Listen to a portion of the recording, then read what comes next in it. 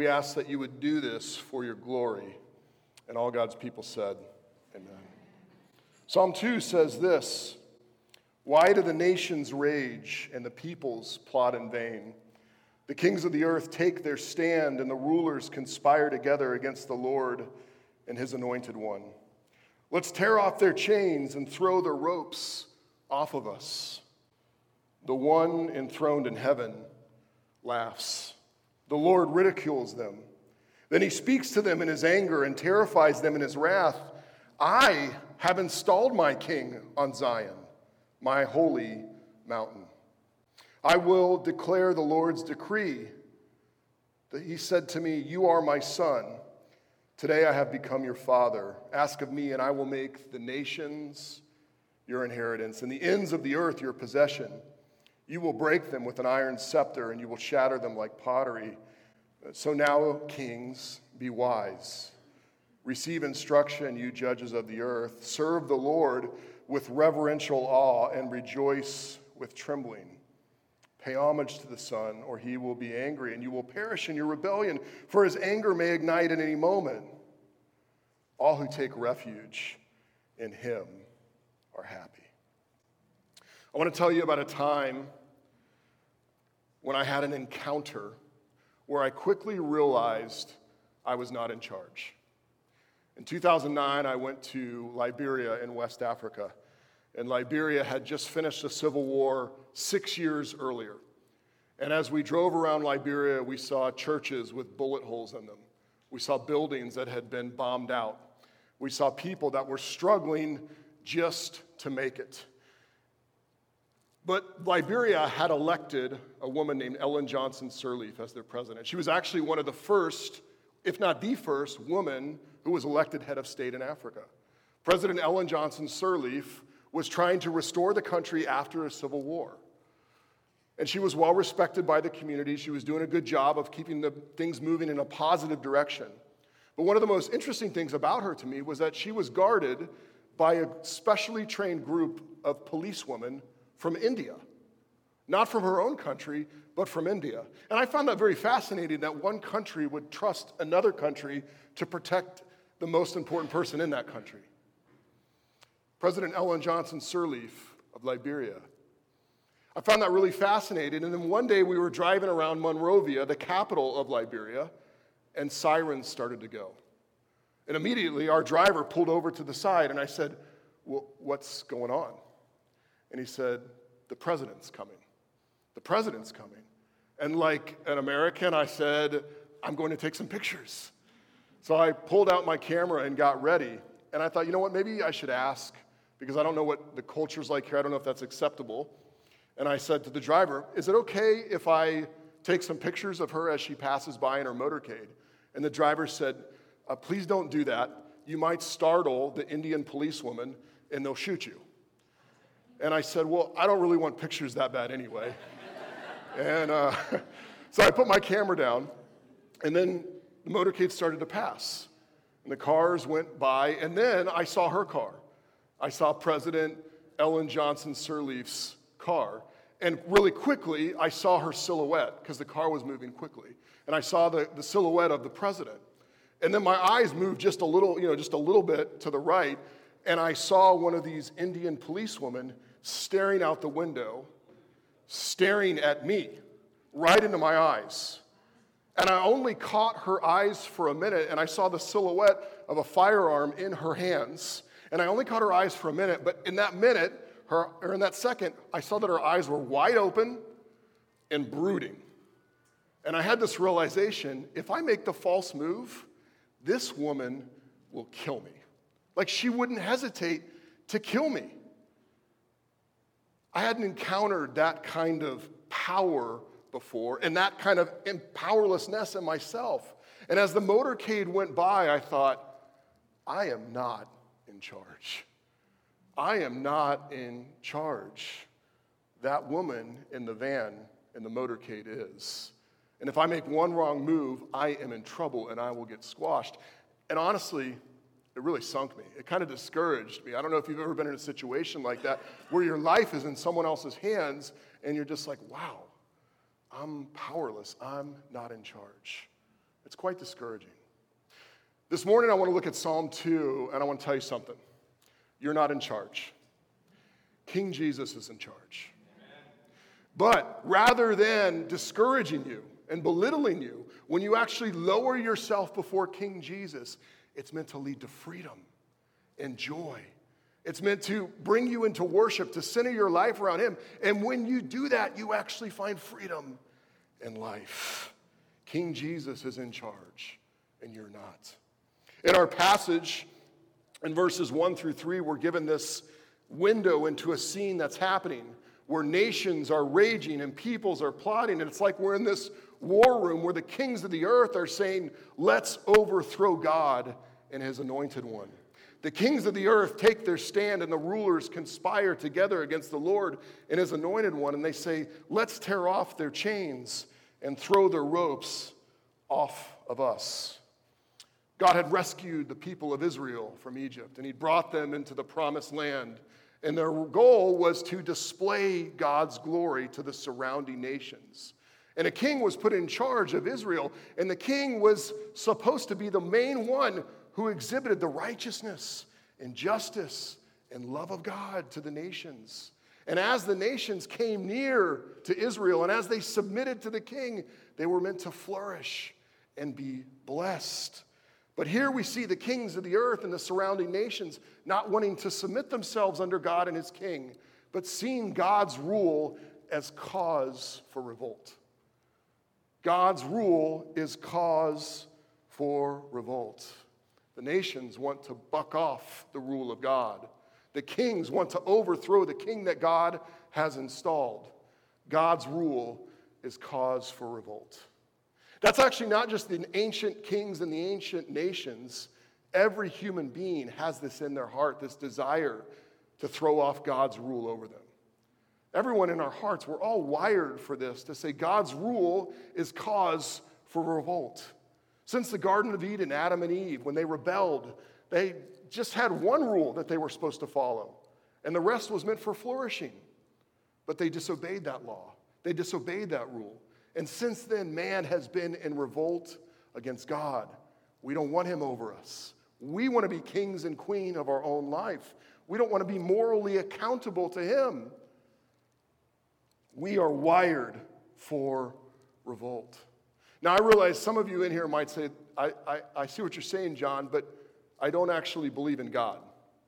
So I don't really accept that framework that you're operating under. I don't believe in God. I align more with an atheistic position. In fact, I'm an atheist because the world is such a mess, which is proof that there is no God, right? And I understand that, and I actually resonate some with that. I understand where you're coming from because the world is a mess, and I understand how easy it would be to conclude that because the world is a mess, there is no God. But let me ask you a question. I know you have intellectual issues with the existence of God, but underneath that, deeper in your heart, do you want God to exist? Do you want God to exist? Thomas Nagel was a philosopher of ethics, and he famously said this, I want atheism to be true. It isn't just that I don't believe in God and naturally hope that I'm right about my belief. It's that I hope there is no God. I don't want there to be a God. I don't want the universe to be like that. I know that you have your intellectual questions, but is there something deeper in your own heart that says, I don't want to believe that there is a God? Why? Why do we think that? Why do people believe that? Well, part of it is your intellectual issues, but part of it is no one wants to be morally accountable to a God. No one wants to radically change their life and center it around what God says. We all want to be kings and queens of our lives. Mortimer Adler was another philosopher of ethics, and he was baptized at the ripe old age of 81 years old, proving it's never too late for anybody. But when asked, Mr. Adler, why did you wait so long to submit to King Jesus? Why did you wait so long to believe in Jesus and turn away from your sins? He said this, it would require a radical change in my way of life, a basic alteration in the direction of my day-to-day choices, as well as in the ultimate objectives to be sought or hoped for. The simple truth of the matter is that I did not wish to live up to being a genuinely religious person. And by religious person, he just simply means I don't want to be accountable to God. Now, eventually he turned from that, as I said. But let me ask you, is it possible that your unbelief in God is more than intellectual arguments? We're going to have some Bible studies in the future that engage those arguments. But is there something deeper? I want to challenge you to ask yourself the question, do you want to believe that God exists? Or is there something in you that says, I don't want the universe to be that way. I don't want to be accountable to a God. And that affects my belief in a God. The nations rage, the peoples plot, the kings of the earth take their stand, and the rulers conspire together against the Lord and his anointed. What is God's response to all this revolt? What is God's response? When there's bad press about a politician in the newspaper, what do? They scurry to put out a good story. When a leader of a country is threatened, they scurry to get them off into a safe bunker. But God, in his power and might, doesn't even get up from his seat. God is enthroned and doesn't even get up from his seat. In verse 4 through 6, it says, the one enthroned in heaven laughs, the Lord ridicules them. And let me just tell you, in this picture, when God is laughing, he's not laughing with them, he's laughing at them. God is seated in power, and the threats against him and his anointed one, he doesn't even get up out of his chair. He remains unthreatened. He sees their arrogance and he mocks them. And it's not because God is this mean God. It's just because he is seated on the throne and he sees the arrogance of the kings and the arrogance of the peoples and the arrogance of the nations and says, are you crazy? I am in control of the entire cosmos and I have already installed my king on the throne and it is not you. How dare you try and usurp the king that I have set on the throne? God stays seated and laughs and mocks them. They are not in charge. We are not in charge. God has already installed a king. When God installed a king in Israel, the king had this special relationship with God. It was as if God had aligned his throne directly with that king, as if God was displaying his rule and his righteousness and his justice through that king. And therefore, he protected that king. And any king of the nations that came against his king, God would come against. Because God has a special relationship with that king, which is why he is so angry in our passage. In verse 7 through 9, the king speaks. And the king says this, I will declare the Lord's decree. He said to me, God says to the king, you are my son, today I have become your father. When he says this, he's not talking about a relationship with God where God gave birth to him somehow. That father-son language means that special relationship. It is as if the king has come into the family of God and is now his son, and God is now the father of the king. We often get this confused, and people think that it has to do with God like giving birth to the king, but that's not what it means. It means that there's a special relationship. And you'll recognize this terminology from elsewhere in the New Testament. When Jesus was baptized, he was dunked into the Jordan River. And a voice from heaven came and said, this is my beloved son, in whom I'm well pleased. You see, all the kings of Israel were flawed. Some of them followed God a little bit. Some of them followed God not much. Some of them worshiped idols. Some of them aligned with foreign nations. But there was one king who was the perfect king. There was one king who did everything that Father God told him to do, and that's Jesus Christ. Jesus Christ is the king. Jesus Christ is the Messiah, the king that God has installed. In Jesus' baptism, he is installed as king, In his crucifixion, he proves that he's a servant king dying on behalf of sinners. In his resurrection, it is his coronation as king. And when he ascends into heaven and sits down at the right hand of God, it is him ruling and reigning in power. God has decreed that Jesus Christ is king. Christ reigns. And what this means for us is that Jesus is the one who's in a special relationship with God. Sometimes when I talk to people about Jesus and giving their life to King Jesus, they say, look, I'm not very religious and I have sort of this special thing going on with God. And I pray to God and I try and be a good person, and you don't really understand how I sort of negotiate my relationship with God. Jesus is the one who has a special relationship with God. And you can only have relationship with God through King Jesus. There's no sidestepping him and sort of saying, I want to get to God another way. King Jesus is the only way to get to God. Secondly, you didn't make Jesus king.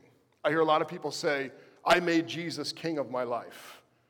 You didn't make Jesus king. He's already on the throne, seated with power and authority. You simply came to surrender to his power and authority. You simply recognize that you had been living your life as if you were king, but there's someone else who was resurrected from the dead and ascended to power, and he is king, and you simply kneeled down. You know, this week I had to come to my own point of surrendering to the king. I realized as I read this text that it's very pointed. It's very pointed. It's basically saying, Jesus is king, and you're not. Surrender. And as I thought about our first Sunday here, and I thought about wanting to emphasize really who we are at New City Fellowship as God's blended family, and the joy that we experience in the forgiveness of sins, and the power that's given to us in the Holy Spirit, and the fact that God is weaving us together as a blended family from every tribe and nation and people and tongue, I wrestled a little bit because this passage is so pointed. Do I want to preach on this? And then I thought, who am I? Who am I not to tell you and surrender myself before the King of the universe? If I don't preach about the King, who am I? What kind of church is this? It would be my church, but it's not my church. It's King Jesus' church. And if I didn't tell you about King Jesus, how would I be loving you? And I had to come to my own point of surrender to tell you, Jesus is King and you're not. And the only time you can find life and hope is by surrendering to him. The scope of King Jesus' rule is the entire world. Ask of me, and I will make the nations your inheritance, and the ends of the earth your possession. You will break them with an iron scepter, and you will shatter them like pottery. The scope of Jesus' rule includes every nation, every person, every square inch of the entire cosmos. Jesus is Lord. The scriptures tell us in Philippians 2 that every person will come in an encounter with Jesus Christ, and every knee will bow, and every tongue will confess that Christ is Lord. And I want to encourage you now, bow now. Surrender now to King Jesus. It will be a lot prettier if you surrender now to him as King. Every human being is on a collision course with the King of the cosmos. And like a water drop taking on a freight train, there is no negotiation. You must surrender. Your eternal destiny is dependent on how you respond to Jesus now. Lower yourself. Humble yourself. Confess your sins to him. Ask him for his forgiveness. Turn the loyalty of your life from yourself to him, because he's like no other king, and he rules over a kingdom that's like no other kingdom. He's a servant king. Though he has so much power, in his great love for us, he came and died on the cross as a servant. He died as a criminal, though he was a king, and he took the sin of the world that sinners might find reconciliation with God through placing their trust in him. Jesus was hung on a cross, punished for you and me, but he didn't stay there on the cross. He was put in the tomb and then resurrected from the dead, proving that he was king. See, he's like no other king because no one has ever been so high and yet sacrificed himself by becoming so low. Jesus Christ is the ultimate king, and he's the ultimate servant, and he serves you by dying in your place. And his kingdom is like no other kingdom.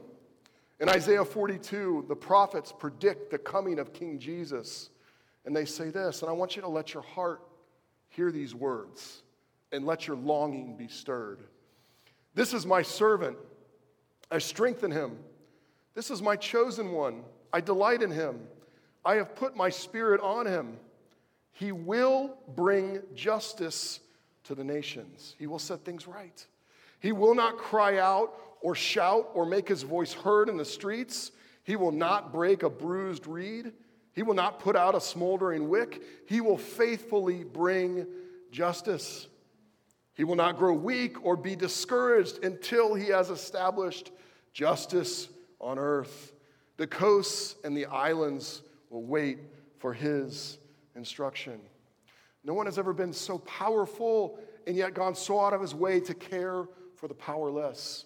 No one sees all the brokenness that exists and all the injustice in our world and yet isn't discouraged, but is utterly committed to set everything right when he returns.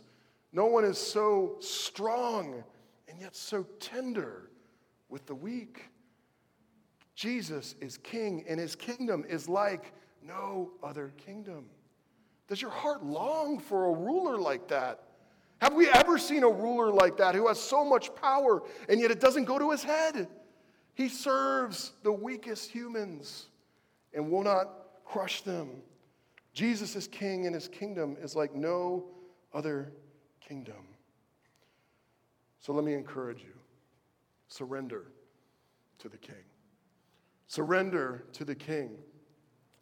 In verse 10 it says this, "So now kings, be wise. Receive instruction, you judges of the earth. Serve the Lord with reverential awe and rejoice with trembling. Pay homage to the Son." That means worship the Son, or some translations say kiss the Son. "Or he will be angry and you will perish in your rebellion, for his anger may ignite at any moment." Surrender to the king. I know this language seems weird. It makes Jesus seem like a fussy 2-year-old who's throwing a tantrum, but that's not it at all. Jesus is in the process of making all things new. And he wants you to humble yourself before him and take part of the renewal of all things with him. He is in the process of bringing sinners to God and making himself known and making his kingdom known to people who are far from God. And he's angered when people resist and say, "I don't want to be a part of it." In Jesus' great love, he is going to come and banish all evil forever. That is his judgment. His judgment actually comes from his love because he wants to set all things right. And he's inviting you to take part of it.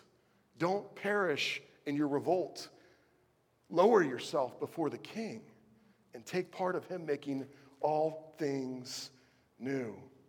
In fact, really, that's what we're doing when we join together to worship Jesus as God's blended family. We're saying there is a king and it's none of us, but in his great mercy, we get to be part of him drawing people from every tribe and tongue and nation together so that we can worship him. In the amazing way that this passage closes out, it could say, all who surrender to him are miserable the rest of their lives. All who kneel before King Jesus spend the rest of their lives wishing that they hadn't. All who worship the king feel the weight of oppression from the king. But it doesn't say that, does it? All who take refuge in him are happy. All who take refuge in him are happy. All who lower themselves before the king, all who worship the king, all who change the direction of their life and center it around King Jesus are happy. So let me encourage you to surrender, because in surrendering, you find true joy and lasting peace and lifelong freedom. This past week, I was out of town at a church planting conference, and it was a wonderful time to be with around 5,000 church planters from around the globe and just to kind of pick each other's brains and hear what's going on and what God's doing in other cities. And it was really an amazing time. And when I left the conference, I called an Uber, and the guy came and picked me up, and I kind of needed to unwind for about 5 minutes and just clear my head. And then we started talking. And it turns out my Uber's driver's name was Gregory, and he was originally from Puerto Rico. And he kind of asked questions about the conference. Where were you? Oh, it was a church planting conference. Oh, are you a pastor? Yes, I'm a pastor. And it kept going. And I said, Gregory, are you part of a church here in Orlando? Because I just met some great church planters that live right around here in Orlando. And he said, actually, my dad's a pastor. And I used to go to church, but I haven't been in a while. I said, Gregory, why? Why haven't you been? And he goes, there's just some things in my life that I can't quite overcome. I said, well, tell me, man. I'm not going to judge you. And he said, look, I have a really bad drug problem, and I just haven't been able to kick it. And every time I try and kick it, I just can't stay clean. I said, Gregory, man, I love you. When was the last time you used? He said, yesterday. I said, okay. And are you married? And he said, yeah, I'm married. My wife's trying to help me. She's not going to leave me. I'm struggling, and I just can't do this, so I don't want to go to church because I am not really in control of this issue in my life. And I said, Gregory, you need to stop trying to take control of this issue and give up. You need to stop trying to take control of this issue and instead surrender. Because I know a king who's a gracious king. And no matter how many times you fall back into using, he will always take you back, and he will always forgive you. You need to stop trying and start surrendering. King Jesus will take you in your shame.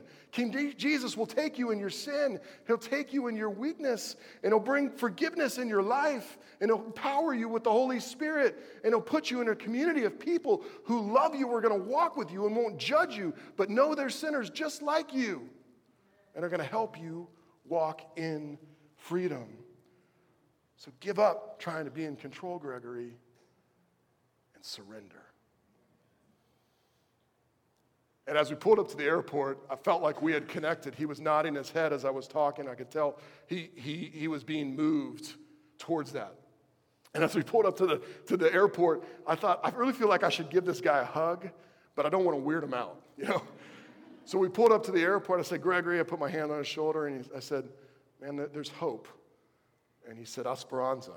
I said, yeah, Esperanza, there's hope. He said, Pastor, I'm going to get out of the car and give you a hug. I said, bring it, Gregory. He said, I'm already feeling like heading in this direction. I feel freedom. I feel life. I feel peace in the surrender. Friends, freedom, life, and peace is not found in you controlling your life. It's found into surrendering to the King who is the most gracious, powerful, forgiving King ever. And I hope that today, as you have encountered the King, you find a new freedom and a new motivation to kneel down before him and worship him. Let's pray. King Jesus, we worship you this morning. We confess that in our heart of hearts, we are rebellious. We want to be on your throne. And in our foolishness, we actually think we could do a better job than you. We turn away from that now. And we ask that you would forgive us and that you would give us a fresh picture of your rule and reign. Ephesians says that you are in power for the benefit of the church. You actually love us and care for us and include us in what you're doing. And so we pray this morning that we would freshly surrender to you. You are our King, and we love you. And all God's people said, would you stand with me now?